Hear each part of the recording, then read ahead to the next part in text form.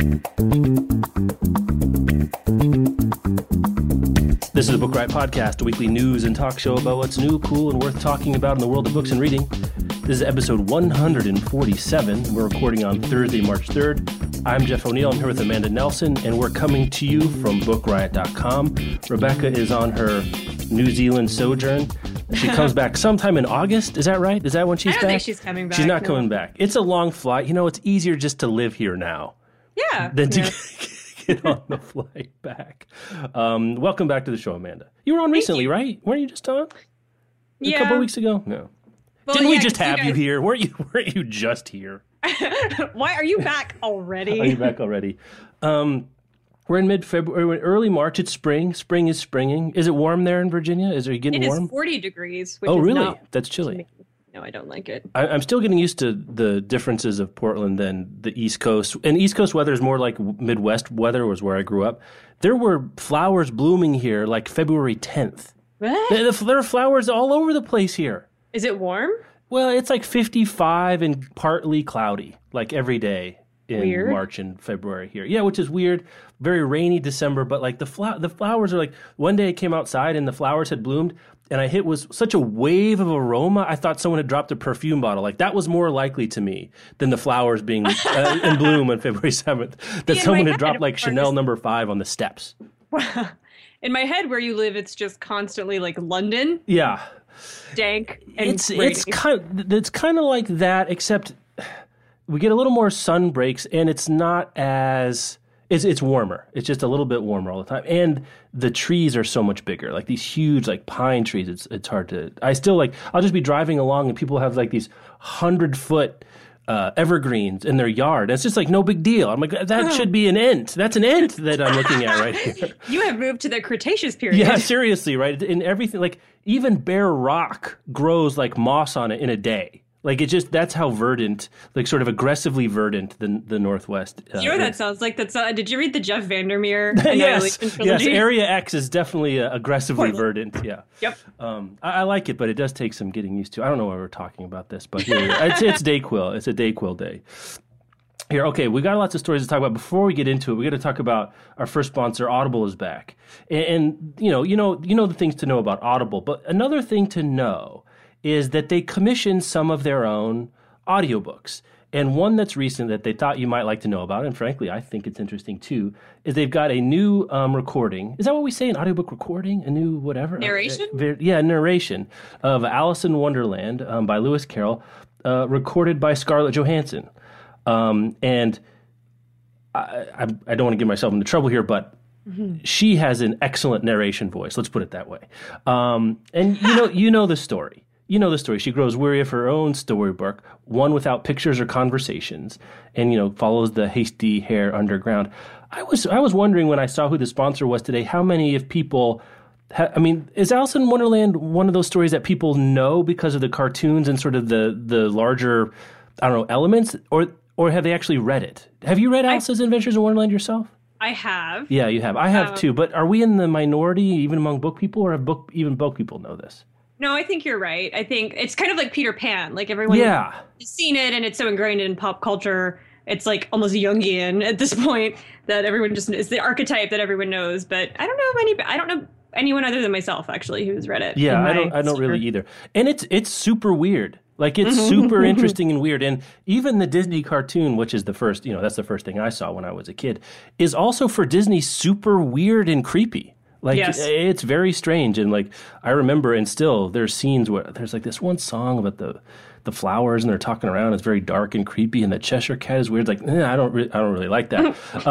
As I've gotten older, I've sort of appreciate the oddness of it a little bit more. Another thing about this particular narration is that Scarlett's sister Vanessa is also an actor and voice actor, and she directed this particular production. So they worked together to make it interesting. So if you're looking for something, especially with your family, might be particularly good, you can find it on audible.com and search for Alice's Adventures in Wonderland. You'll find it right there. And it came out February 23rd, so it's out now. So check out the audible.com. You can go see what's going on there. Also, if you haven't signed up for Audible, you can get a free trial audiblepodcast.com/book riot will give you a free 30-day trial. We've done all the talking points about Audible before, so this is another way of trying something out. Very interesting. It's a public domain work, so they can have a shot at it, but they put it sort of the highest quality production values on it. So they want to put forward the best of what audiobooks can be at audible.com. Thanks so much for their continued sponsorship of the show. Okay. This first story we almost cut. We just almost cut this agenda. But we thought, and the reasons we thought we might cut it turned out to be the reasons we thought we should keep it in here. Do you want to give us the skinny of what this story is? Okay, so the headline says that social activities such as book clubs are just as important as working out and staying fit and can actually help you live longer. Right. So when I first saw this making the rounds on Twitter, people were tweeting, book clubs make you live longer. Mm-hmm. Was the thing. But that is not... That, well... No. It's a right, whatever that is. Sort of. Maybe. So why is it a sort of maybe? Because it's being social, taking part in social activities with other human beings, getting out of your house and talking appears to be as important to your health when you're older. Yes. As exercising. So if you're a retired person, the study was looking at people who have retired or are of that age who are over 50 and have been retired for at least 6 years, and they found this. I guess it's correlation. It's got to be correlation. I don't think. Yeah, that people who were more social were living longer lives. And then I guess, well, maybe it's causality. I mean, I guess that we're not sure. It could be either. It could be that really if you just do go, like if you do a controlled experiment, and you send some people to social groups and some to others, that the ones that went to social groups would live longer. That would suggest causality. I wonder, though, if it's correlation. Are the kinds of people more likely to go socialize likely to live longer, right? Well, I think that, you're not going to go socialize if you don't feel well. You're not going to go socialize if you're depressed. That's what I'm saying. Yeah, right, exactly. Yeah. Like if you have a speech problem or some sort of neurological impairment or mobility impairment, or you don't have transportation, it's hard to get out. You live in an isolated area, where I grew up. One problem, I did some volunteering going, kind of a Meals on Wheels thing, but there'd be older people that lived way out in the country. It's very hard to get anywhere. Not only was it difficult to get anywhere, but the density of other old people or other people just in general to hang out with was difficult. So you're right. I think that's a situation to think about. I guess the takeaway might be, it says from book clubs to church groups. Like weirdly, that's the ends of the extreme. It's either, on one end you have book clubs, on the other end you have church groups. Church groups. Presumably if you got together. Do you live forever? If you have I think so. Well, that's what the Bible says. In there. It's pretty in one of the one of those hard ones to read in the Old Testament, one of those books. But presumably you could socialize in about sort of bad things and live longer, right? Like you could get together with your go to a bar. Well, not just that, but you could get together to your I'm not sure. The content of the socializing doesn't really matter. Or at least it's not clear here that it does. It's just that you get out and socialize. But on the other hand, if you're looking for a reason to motivate yourself as you get older, and this is something, frankly, I'll keep in mind as I get older because, I don't want to speak for you, but you might be a similar way, where getting out and socializing with other people just for the sake of it is not something we may necessarily put on pants for if we can avoid it. No. But I like living. I'm a huge fan of it, and I'd like to do it longer and healthier if I can. So maybe I will finally get into a book group. Well, I'm doing the Read Harder, which I enjoy. But as I get older, to keep in mind, I should get out there. Is that a fair takeaway? That at least that to get out a little bit, socialize. It's good for you. We can take that away. The book clubs here aren't magic. No, it has nothing to do with reading or talking to people about reading. It's getting out of your house, moving your body, and using your brain to talk to people. Go volunteer. I think this is one thing that's going to happen for. I'm going to lump you in with my generation. I don't mean to age you. I think we're gonna work in part-time freelance, gigs longer too. I wonder if that has a similar effect. You're working with people either virtually or not. My parents' generations who have been retired for a while, are beginning to retire. A lot of them find they get something out of staying in the workforce in some capacity, a few hours a week. It's very helpful. Volunteering also very good. So that's one thing. If you've seen this, if you're in the bookish internet, which if you're listening to the show, you probably are, you've seen this headline, and I guess we want to be the wet blanket for you and say, book clubs aren't magic. Let's all calm down. It's one of many things you can do, but you can do things. So anyway, if you're going to try to email it to your grandma to say, hey, see, you should join book club, and she says, but I go to church every week, you have to say, well played, Grandma. Well played, Grandma. Well played, yes. Grandma. Okay, so there's that story. Interesting in its own way, but more of a yes, but. Open ebooks. Now, this I'm super interested in. And I didn't know much about it until this week, and apparently it's been a project in the works for a while. It was announced April 30th of last year as an initiative they were going to work on, and now you can sign up for it. And basically what it is, it's a program to make ebooks available to low-income families, children and youth from low-income families especially. I'm a little confused, to be honest, how exactly it works. My understanding is the Digital Public Library of America, First Book, and New York Public Library, content support from Baker & Taylor, which is digital books distributor, create an app called Open eBooks, and the publishers and distributors provide the content, and then libraries sort of created the app and are providing the infrastructure. Financial support from other nonprofit groups, the Alfred P. Sloan Foundation, and the federal government to make it possible. So there's a lot of cooks in this particular kitchen. But children from low-income families can access these ebooks, which include some of the most popular works of the present and past, using the Open eBooks app, and read as many as they like without incurring any costs. There are any holds or you've checked them out for 7 days, you have to return them. The goal of the Open eBooks initiative is to encourage a love of reading and serve as a gateway to children reading even more often, whether in school, at libraries, or through other ebook reading apps. You can go, I guess if you could search for Open eBooks, you can find it.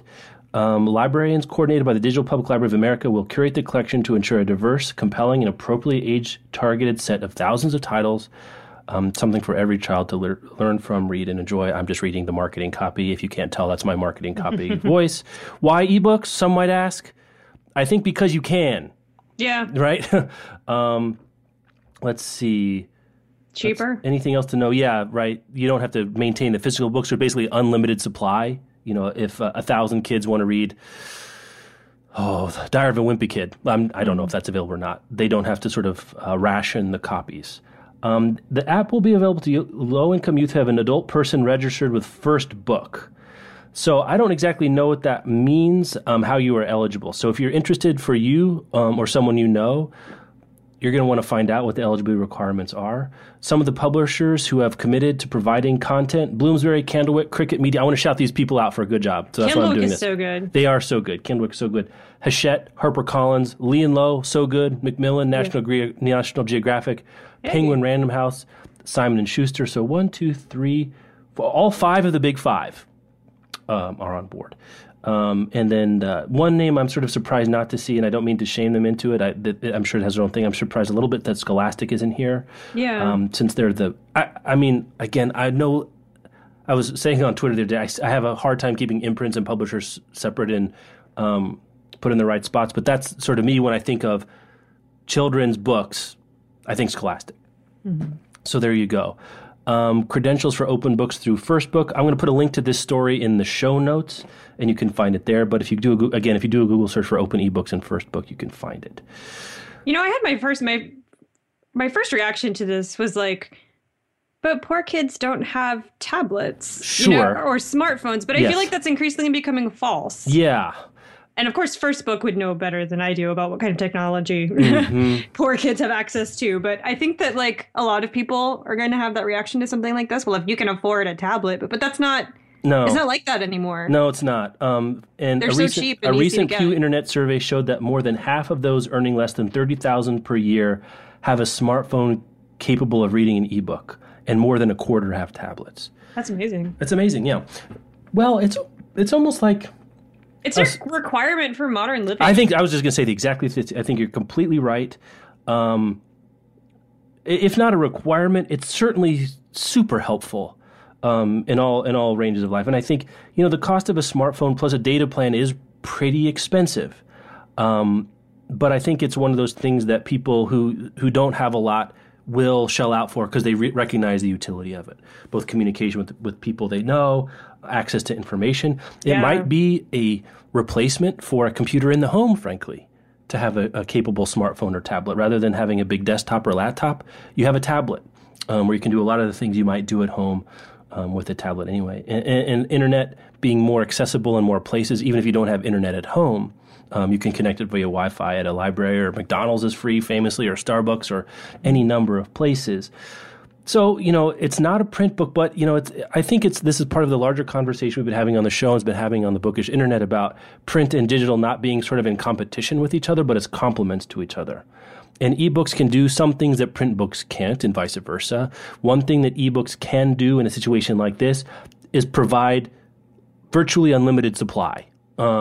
And when you're trying to service a program like this, where you're not really looking to get a return on the quote-unquote investment, then I think publishers are willing to sort of mobilize the infinite supply of ebooks in the furtherance of this particular project. Now, when it comes to something like the regular library with print books, they have been reticent. They don't want to make ebooks ubiquitous to check out with no scarcity at all. It's annoying. It's annoying, and I don't know the math, and I'm sure they have the reasons because everybody does. But in this particular, they're not making everything available, and it looks like it's going to be on a rotating basis. I don't know how many titles are going to be. Bloomsbury, for example, but we can get a ballpark idea. Bloomsbury providing 1,000. Lee and Low is providing 700 titles. Macmillan 2,500. Simon & Schuster 3,000. So you're looking at the tens of thousands of titles available through the Open eBooks initiative. I think it's a wonderful program, to be honest. I really do. And I understand and I sympathize and even would advocate on my own for making sure that print books aren't left behind when we start thinking about programs to get books into kids' hands. But I don't think that's really happening yet. I think a lot of people are still concerned about that. Dolly Parton is, as we know. We've talked about that before. Her program has given 75 million books away to kids, something like that. This is not a government program. It's a partnership between 3 existing nonprofits with support of the White House. But it's not getting, I should correct that, it's not getting federal money. Available on iOS and Android to start. For example, in the future, there will be a web-optimized one and one for Nook. So those aren't yet. So web-optimized, I presume, means you can read on your laptop or computer through a browser. So there we go. What else to say about that? Anything? Yeah. If any of you try this. Yay, first book. Yeah, yay. If any of you try this, I would like to get some feedback from readers if they know people that have tried it or if they've tried it themselves.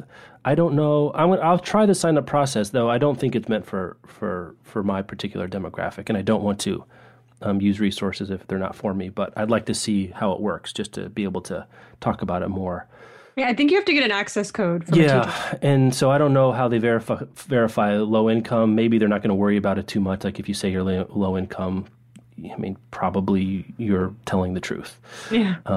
So anyway, all right, there's that. Open eBooks. Good job, First Book. It looks like they were kind of the linchpin that brought a lot of these initiatives together. I love them so much. There was somebody from First Book on my diversity panel at Book Riot Live, and I loved having somebody there to talk about poverty, because that's not something we really talk about in the greater diversity inclusion discussion.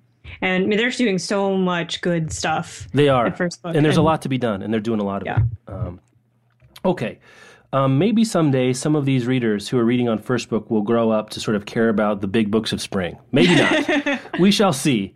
But since Shinsky's away and she gets her fill of new book talk over on the New Book Show, but we thought we would take a look and talk about some of the books we're looking forward to reading this spring. I haven't read any of these. I don't read ahead of time. Sometimes you do. Is that do you read ahead of pub date? These days? I usually do, but this year I've been just reading the Best Translated Book Oh, Awards. right. Yes. Do you want to talk about that? Sure. Yeah, shout it out. And once there's a winner and everything announced, but tell people what you're doing. Oh, yeah. Well, I'm a judge for this year's Best Translated Book Award, which is judging every book that was published in translation in English in 2015. So there were over 400. So that's what I've been reading for about a year. Can you talk about the structure? Like, do you have to look at them all, or they get split up between the judges, or can you not say? They get split up between, I think I don't remember how many judges there are. There are 8 or there are a lot, whatever. Mm-hmm. There are a handful of judges, and the books were all split up between us. And the ones that were assigned to you had to read. So I had about 120, I think, ish assigned just to me. And then if a book is good enough for, other judges to consider, then we had a big spreadsheet and we had our own Slack channel. I made them set up a Slack channel so we wouldn't have to email back and forth. So we had Slack, and if you read a book that was assigned to you that you think is worth other people taking a look, then you let them know. So at the end of the day, I have no idea how many books I'll have read for this. It won't be all 400 because if something was horrible, and a judge could eliminate it without the other ones having to look at it. So that's what I've been reading. Yeah, the short list is going to come out, I think this month at the end. Oh, is that right? Yeah, I mean the long list. The long list will come out this month, and then the short list shortly after that, and then we announce at BEA the winner. So okay, good. Well, we'll probably talk about that on the show at some point once announced. We'll be sure to take a look at there. So this is the best book of spring. It's from Google Play, and one of the reasons I was paying attention to this is Kevin Nguyen, who, let's see, he's been at Amazon as in the book section. He's written for Grantland. He was at Oyster, and when Oyster got acquired by Google, he went over there to work on editorial books for them. This is his list. Yeah. So that's why it particularly caught my eye among the sea of spring book lists out there. I was curious to see what he was picking. There are 30 of them here. I'm just going to shout out a couple I'm particularly interested. There'll be a link in the show notes if you want to peruse them all. Some of these are out, some of them are coming out. So one I want to mention is My Name is Lucy Barton by Elizabeth Strout. It's already out. And I like Elizabeth Strout. Olive Kitteridge won the Pulitzer a few years ago. I can't remember, was it Pulitzer? I think it was the Pulitzer, not the National Book Award. Yeah. And I really liked it, very interesting. But also this book is selling for literary fiction. It is selling. I think it's in print, it's already sold like 60 or 70,000 copies, and it's only been out a few weeks, which for literary fiction is a big number. Yes. So chances are, if you read literary fiction, you're paying attention to that. I even saw it it was with all the Costco books when I was at Costco the other day. So it's broken through as a literary fiction title. One I'm looking forward to particularly, What Is Not Yours Is Not Yours. Stories by Helen Oyeyemi, her new book. I loved, and a lot of us at Book Riot loved Boy Snowbird that came out a few years ago. So good. This is short stories. Are you going to read this, I assume? I'm going to read it, yeah. I'm going to read it too. Awesome cover. It's like fire, shadow puppet, hand wolf. It's sort of amazing. Right? That's what it is. It is. It's a fire, shadow puppet, hand wolf. Yeah. I think that might be our show title. Let's see. I'll do 2 more, then you tell me which. Alexander Cheese, The Queen of the Night, which is already out, is on here. I have that. I'm going to read in paper. I bought that in paper. Charles Duhigg, Smarter, Faster, Better. He wrote The Power of Habit, which I really like. That's a nonfiction one I'm looking forward to. Those are my few picks. Anything that I haven't mentioned that you want to shout out here? The Nest by D'Aprix Sweeney. That's wow, Cynthia D'Aprix Sweeney.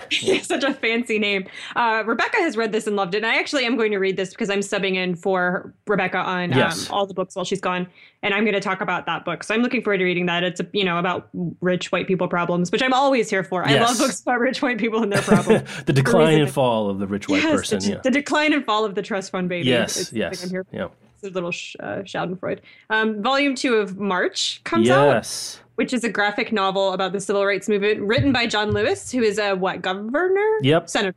Or senator. Yeah, I think senator. Okay, yeah. Who was a participant in the civil rights movement and has been writing these graphic novels about it, which is awesome. Let's see what else. Oh, there was one about Pandemic by Sonia Shaw, which is nonfiction about tracking pandemics and how scientists and the medical community tracks like cholera breakouts and Ebola breakouts and how they figure out the one, like patient 0. I always wonder about that. Like, if hundreds of thousands of people have this disease, how do you find out that it came from like Joe Schmo who ate bad beef 3 weeks ago? Like, how did they figure that out? I can't even figure out which of my kids spilled the milk. And there's 2 of them.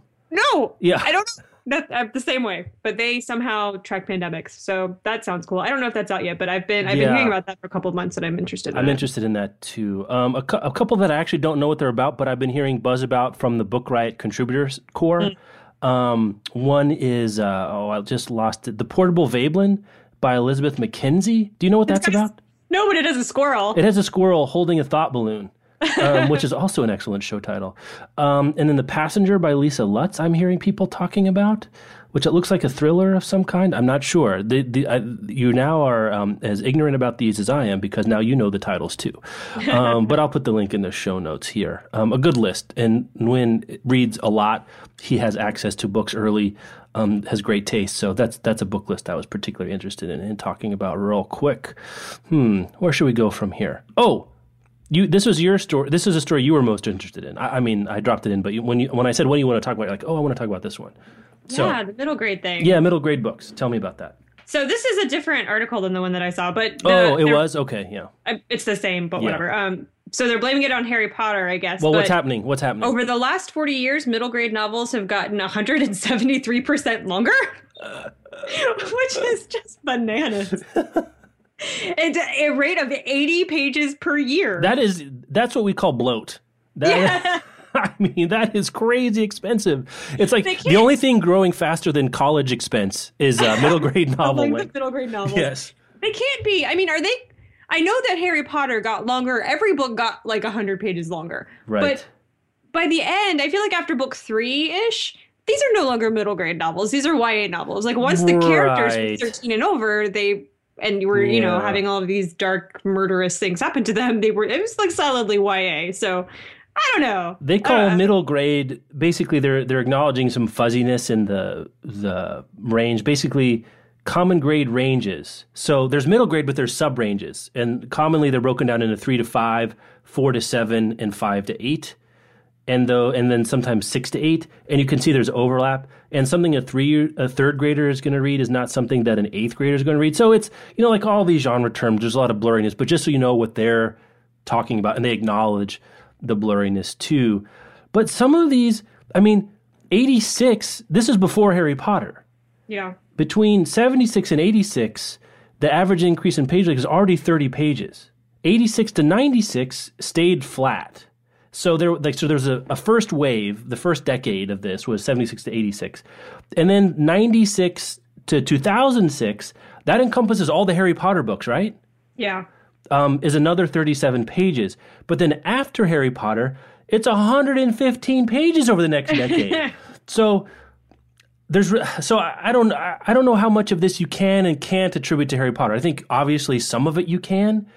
Some of it is sort of the progeny of Harry Potter, like the books that came after. There was license to read to read and write long books. Well, and plus, once Harry Potter became so popular, middle grade and YA books became heavily fantasy-based, and fantasy novels are typically long, because you got to build that world, man. Mm-hmm. And they become trilogies, and people want to live there, right? When I linked to it in Critical Linking today or yesterday, I can't remember which day it was, this story, I sort of said, I'm not sure this is so much a story about middle grade getting longer so much as middle grade getting into fantasy. Yeah. And fantasy being the longest of the genres, no? Totally. Off the top of my head, it would be difficult to think of one that's longer than fantasy. Presidential biographies. Yeah, I guess that is a genre. That's true. Presidential biographies would be one. Robert Caro books. I don't know if that's the Power Broker alone is a monolith. But also, so Harry Potter was It was not because it's not that Harry Potter was long because it was long. I think it's long because it's a fantasy story, and as you said, fantasy stories require a lot of world building. And then once people are into the world, they like to stay there. That's interesting. I don't know if there's any larger meta point to make about this. Like, kids will read a long book. Okay. Kids will do things they like for a long time. I don't think that's news. If they like a book or they like a movie or a song, as you probably know, they'll listen to it over and over, watch it over and over and over again. I have so many questions, though, like font size. And, interesting. Are we really talking word counts? Yeah, you want a word count. I want a word count. Yeah. I don't want page numbers, because that's. So you're thinking maybe there's some sort of bloat here, but why would they do that? Why would they make it long? If you look at you pick up an old copy of something published in the 70s. I feel like the spaces between the sentences are smaller. Even for middle grade books? Yeah. Yeah, I'm trying to think, because what did I remember reading? I read all the Beverly Cleary and books. The Ramona Quimby books, I loved them as a kid. And those are solidly middle grade, I think. Yeah. My memory is that as I moved to older books, I do remember the type being smaller and closer together. But you could be right that now we're going to have fighting. I might be making this up. Competitive anecdata here is not getting in the way. That's yeah. So that's anyway, my Facebook experience. Interesting. Like maybe if you have any Ramona Quimby books from 1984 hanging around, because that's what I would have read it. That's what I'm asking for. Very specific feedback from our readership. I'd like to know. But so you're saying maybe there's a mitigating factor of making the font bigger and more space and more margins and more illustrations, maybe? Even if so, obviously this is real. Yeah, right. But maybe it's a little bit because yeah, I don't know that we can account for all of it by going from Times New Roman 12 to Times New Roman 14. 13.2. Yeah, the old term paper trick. What if I just... This 20-page paper is automatic. I'm done if I just make the margins 1.4 inches rather than 1.1. Okay. Yeah, really interesting stuff here. And I should say, they went through 2,500 titles. So this is not a small sample size. So if you're wondering about that. All right, now we get into more particular news. This is one I'm just particularly interested in. I'm not sure it's a big book story. But Dead Poets Society is going to be there's going to be a stage adaptation of Dead Poets Society being an off-Broadway theater. I'm here for Dead Poets Society always. I watch it every fall. With all of its warts and problems, I know them all very well. My fave is problematic, I know. But the other interesting thing here is that Tom Schulman, who wrote the screenplay to the movie, is doing the adaptation of the play. So whatever bona fides you're looking for, this certainly has it.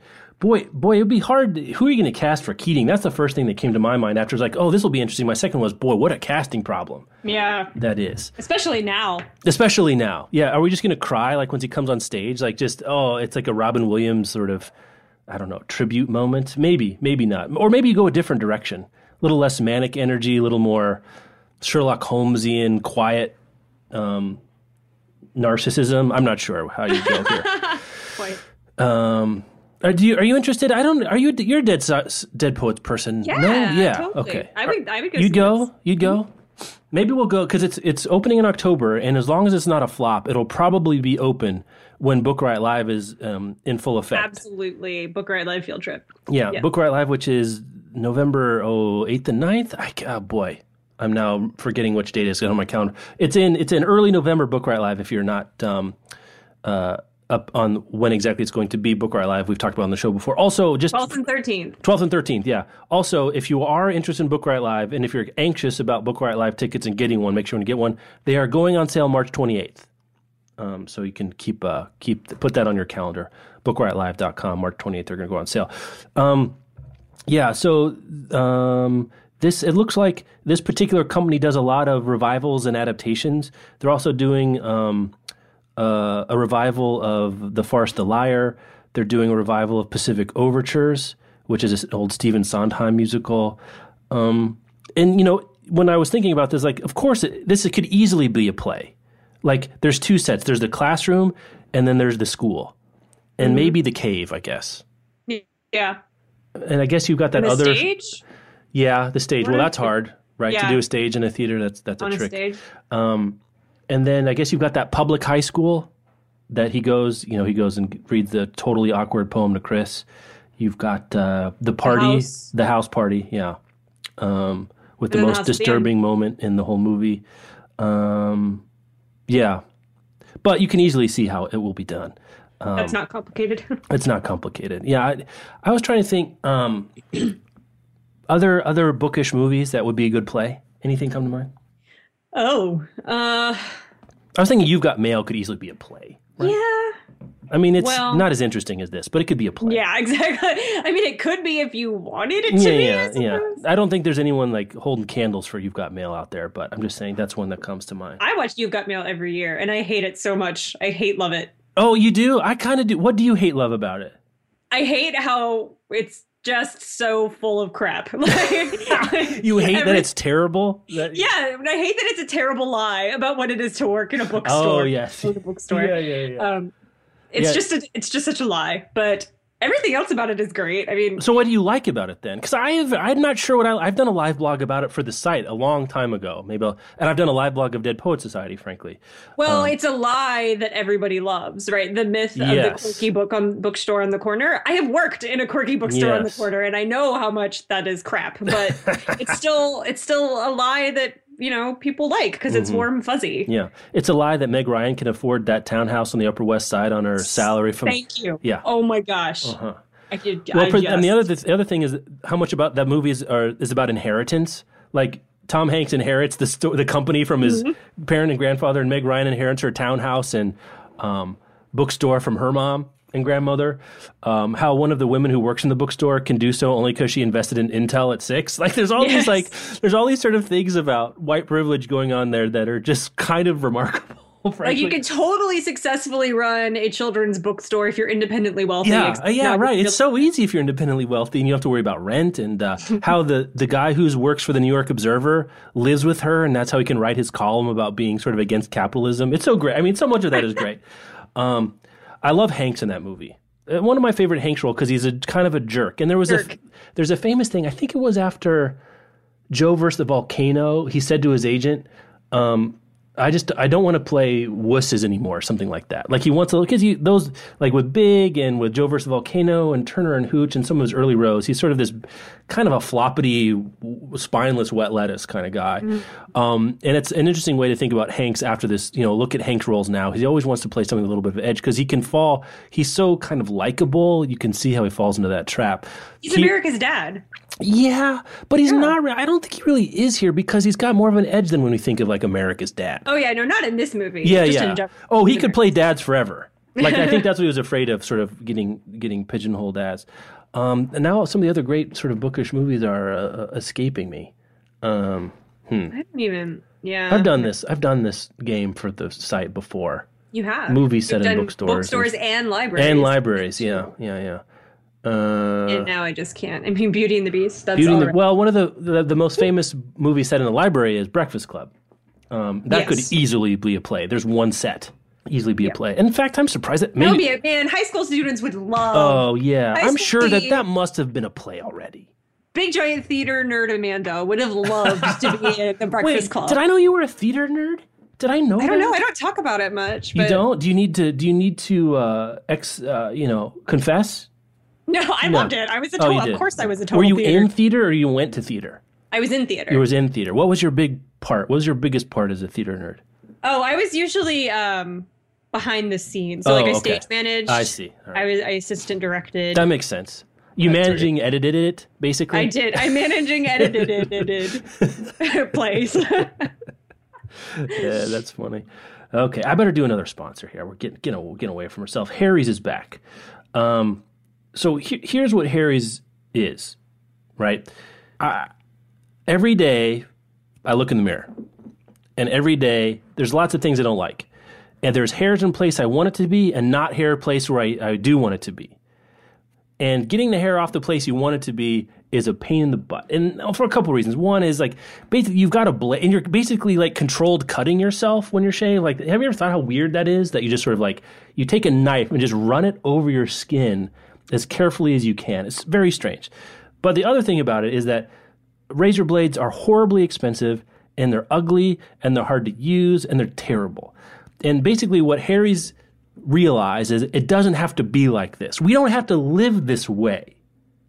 So I use Harry's now, but here's the best things.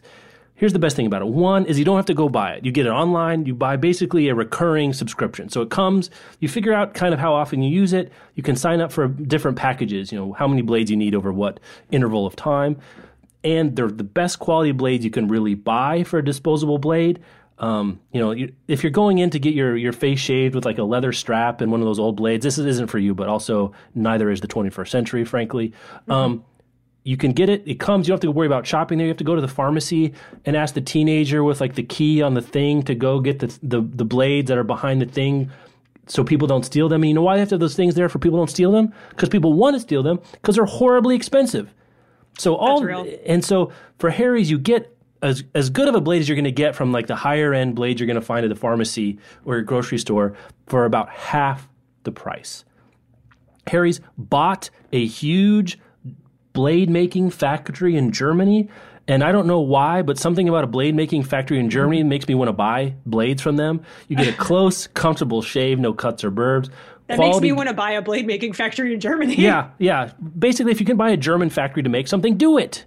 Yeah. Because Germans know how to make things. Quality guaranteed. You can get a full refund if you're not happy.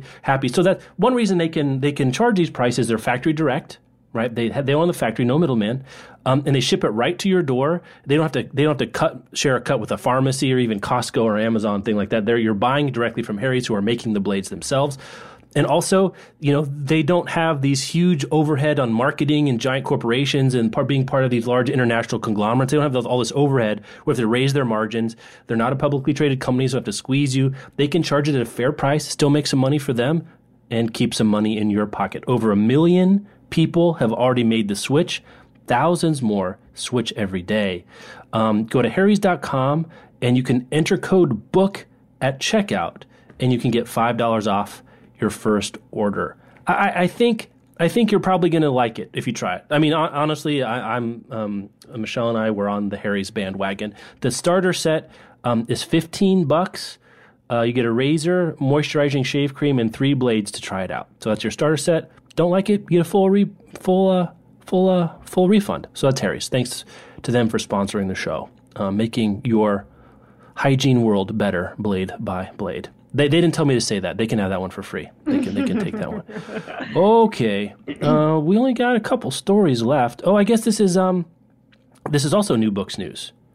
Yes, I have to say, this is very exciting. It's hard for me to think of before we get to this. If you could pick. If you could rub the genie lamp and there was a new book by a living author announced tomorrow, who do you pick? You don't have to pick one. Just give me a handful of ideas. A new book by a living author. Yeah. Okay. All right. Oh, I hate this game. Oh, okay, great. I love it when Rebecca and you hate the games I make up on the spot.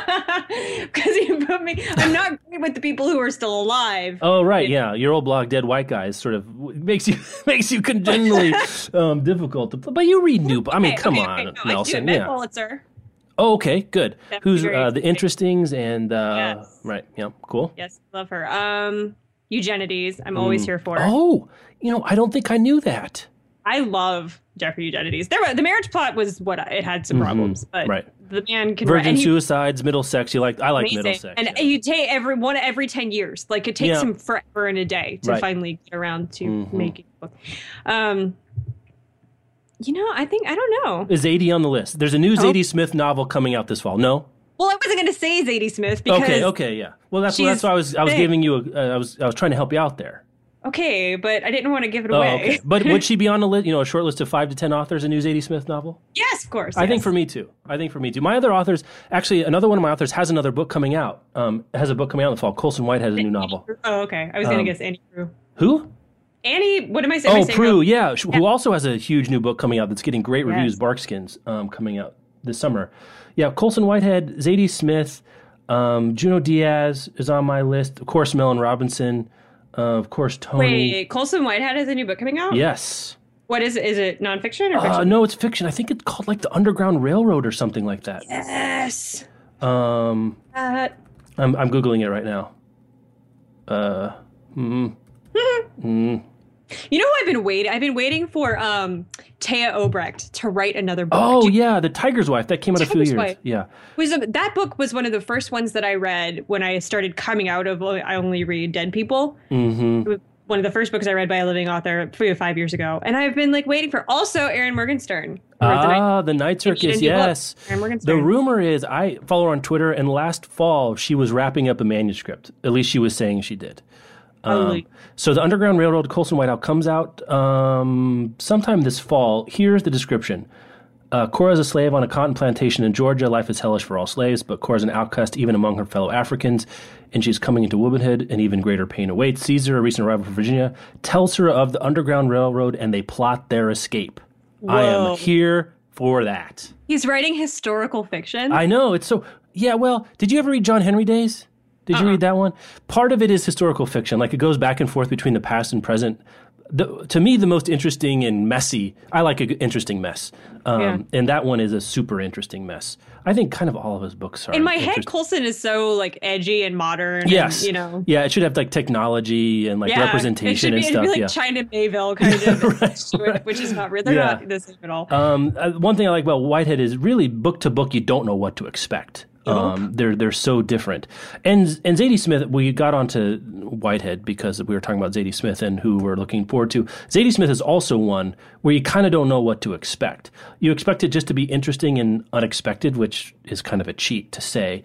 Hers is, let's see, Swing Time. It's described as a story about friendship and music and stubborn roots moving between Northwest London and West Africa. Man, that sounds interesting. Very good. It's about two brown girls who dream of becoming dancers, but only one is talented. Oh no! Oh, it's painful already. Right in the heart. The other has ideas about rhythm and time, about black bodies and black music, what constitutes a tribe or makes a person truly free. Oh, yay. So the book follows the girls' close but complicated friendship that ends abruptly in their 20s. Okay. Wow, interesting. So one's got the ideas and one's got the chops. It sounds kind of like the way. You know what this sounds like? It sounds like the Ferrante novels. Oh, which I haven't read. Yeah, but it's kind of the same thing. One of them is very smart, and one of them is kind of just getting by the skin of her teeth and the power of her will, sort of thing. Wow, interesting. I wonder. It doesn't say if it's contemporary. Swing Time makes me think it might be set in sort of the early 20th or mid 20th century, but maybe not. Maybe not. Anyway, I'm looking forward to those. Like a brown person's answer to the Ferrante novels. That would yeah, for real. That would be amazing. Super interesting. Frankly, let's see. I think those. If I have to pick 4 or 5, I'm doing Marilynne Robinson and Zadie and Colson Whitehead and Annie Proulx and Diaz. I think those are my 5. Those are my 5 for fiction at least. For nonfiction, I'm not sure. I always want more Bill Bryson, I guess. Oh yeah, I actually haven't read the new one. The Little Dribbling. Well, you and I talked about this online, but non-publicly. How the new one, The Road to Little Dribbling, is Bill Bryson's new one. Mm-hmm. He made his name really doing travel books, and his travel books are my least favorite. I don't know why. I don't know. Yeah, I like his grumpy histories. Yeah, I like the grumpy histories too. There's only so much like how weird this little town is I can take. Yeah. Mary Roach is a non-fiction one for me. Yes. Jesmyn Ward. Yeah, I guess with Ward there's only 2, so she's not quite there for. Well, with Diaz there's only really 2. No, there's 3. Drown. This Is How You Lose Her, and Oscar Wilde. I forgot Drown existed. Yeah, interesting. If you guys want to email us, who are your 5 authors that are alive? Your auto buys. Your auto buys. Yeah. Well, these aren't even necessarily auto buy. This is even more than an auto buy. Like you get to manifest through sheer force of will, a book by one of these new authors. J.K. Rowling. Oh, well, you get those. No, you just, but you want to be more specific than that is what you're saying. Yeah, I want another Harry Potter. You want one of these 900-page middle grade fantasy novels that are all the rage. Yeah. That are making it hard for middle schoolers to read or whatever. Well, that's why open ebooks is a thing, because then you don't have to hold them. There you go. You just have them on your tablet there. I guess that's our show. That's our show. As always, we are down a rabbit hole. Yeah, we are definitely down a rabbit hole. Speaking of down a rabbit hole, thank you so much for Audible and The Adventures of Alice in Wonderland by Scarlett Johansson for sponsoring the show. Go to audiblepodcast.com/Book Riot to get your free trial. Thanks to Harry's, harrys.com. Use offer code BOOK to get $5 off your first buy. Thanks very much for their continued sponsorship of the show. Thank you, Amanda, to being on the show. You're going to be here for a while. Yeah. You get to keep. It's not just keeping the seat warm. You're molding it to yourself, really. I'm going to sit in it for a minute. Going to be an Amanda-shaped indentation, Rebecca gets back. It's a very small indentation. We'll be here back next week with more book nudes. Book nudes. That's a different show. You can find. We've got. I should mention this. We've got a new format for podcast posts. The built-in player is way better than it used to be. Go to bookriot.com/listen, and you can see the show notes for this and the other shows. Easy to browse. Find them there. But if you haven't checked out the new site, especially on mobile, it makes it really easy if you listen, typically in the post and not through a podcast catcher. That's an update. for you to check out. You can follow Amanda on Twitter. She's at I'm Amanda Nelson. I'm at the Jeff O'Neill, O'Neal. And we'll talk to you next week. All right.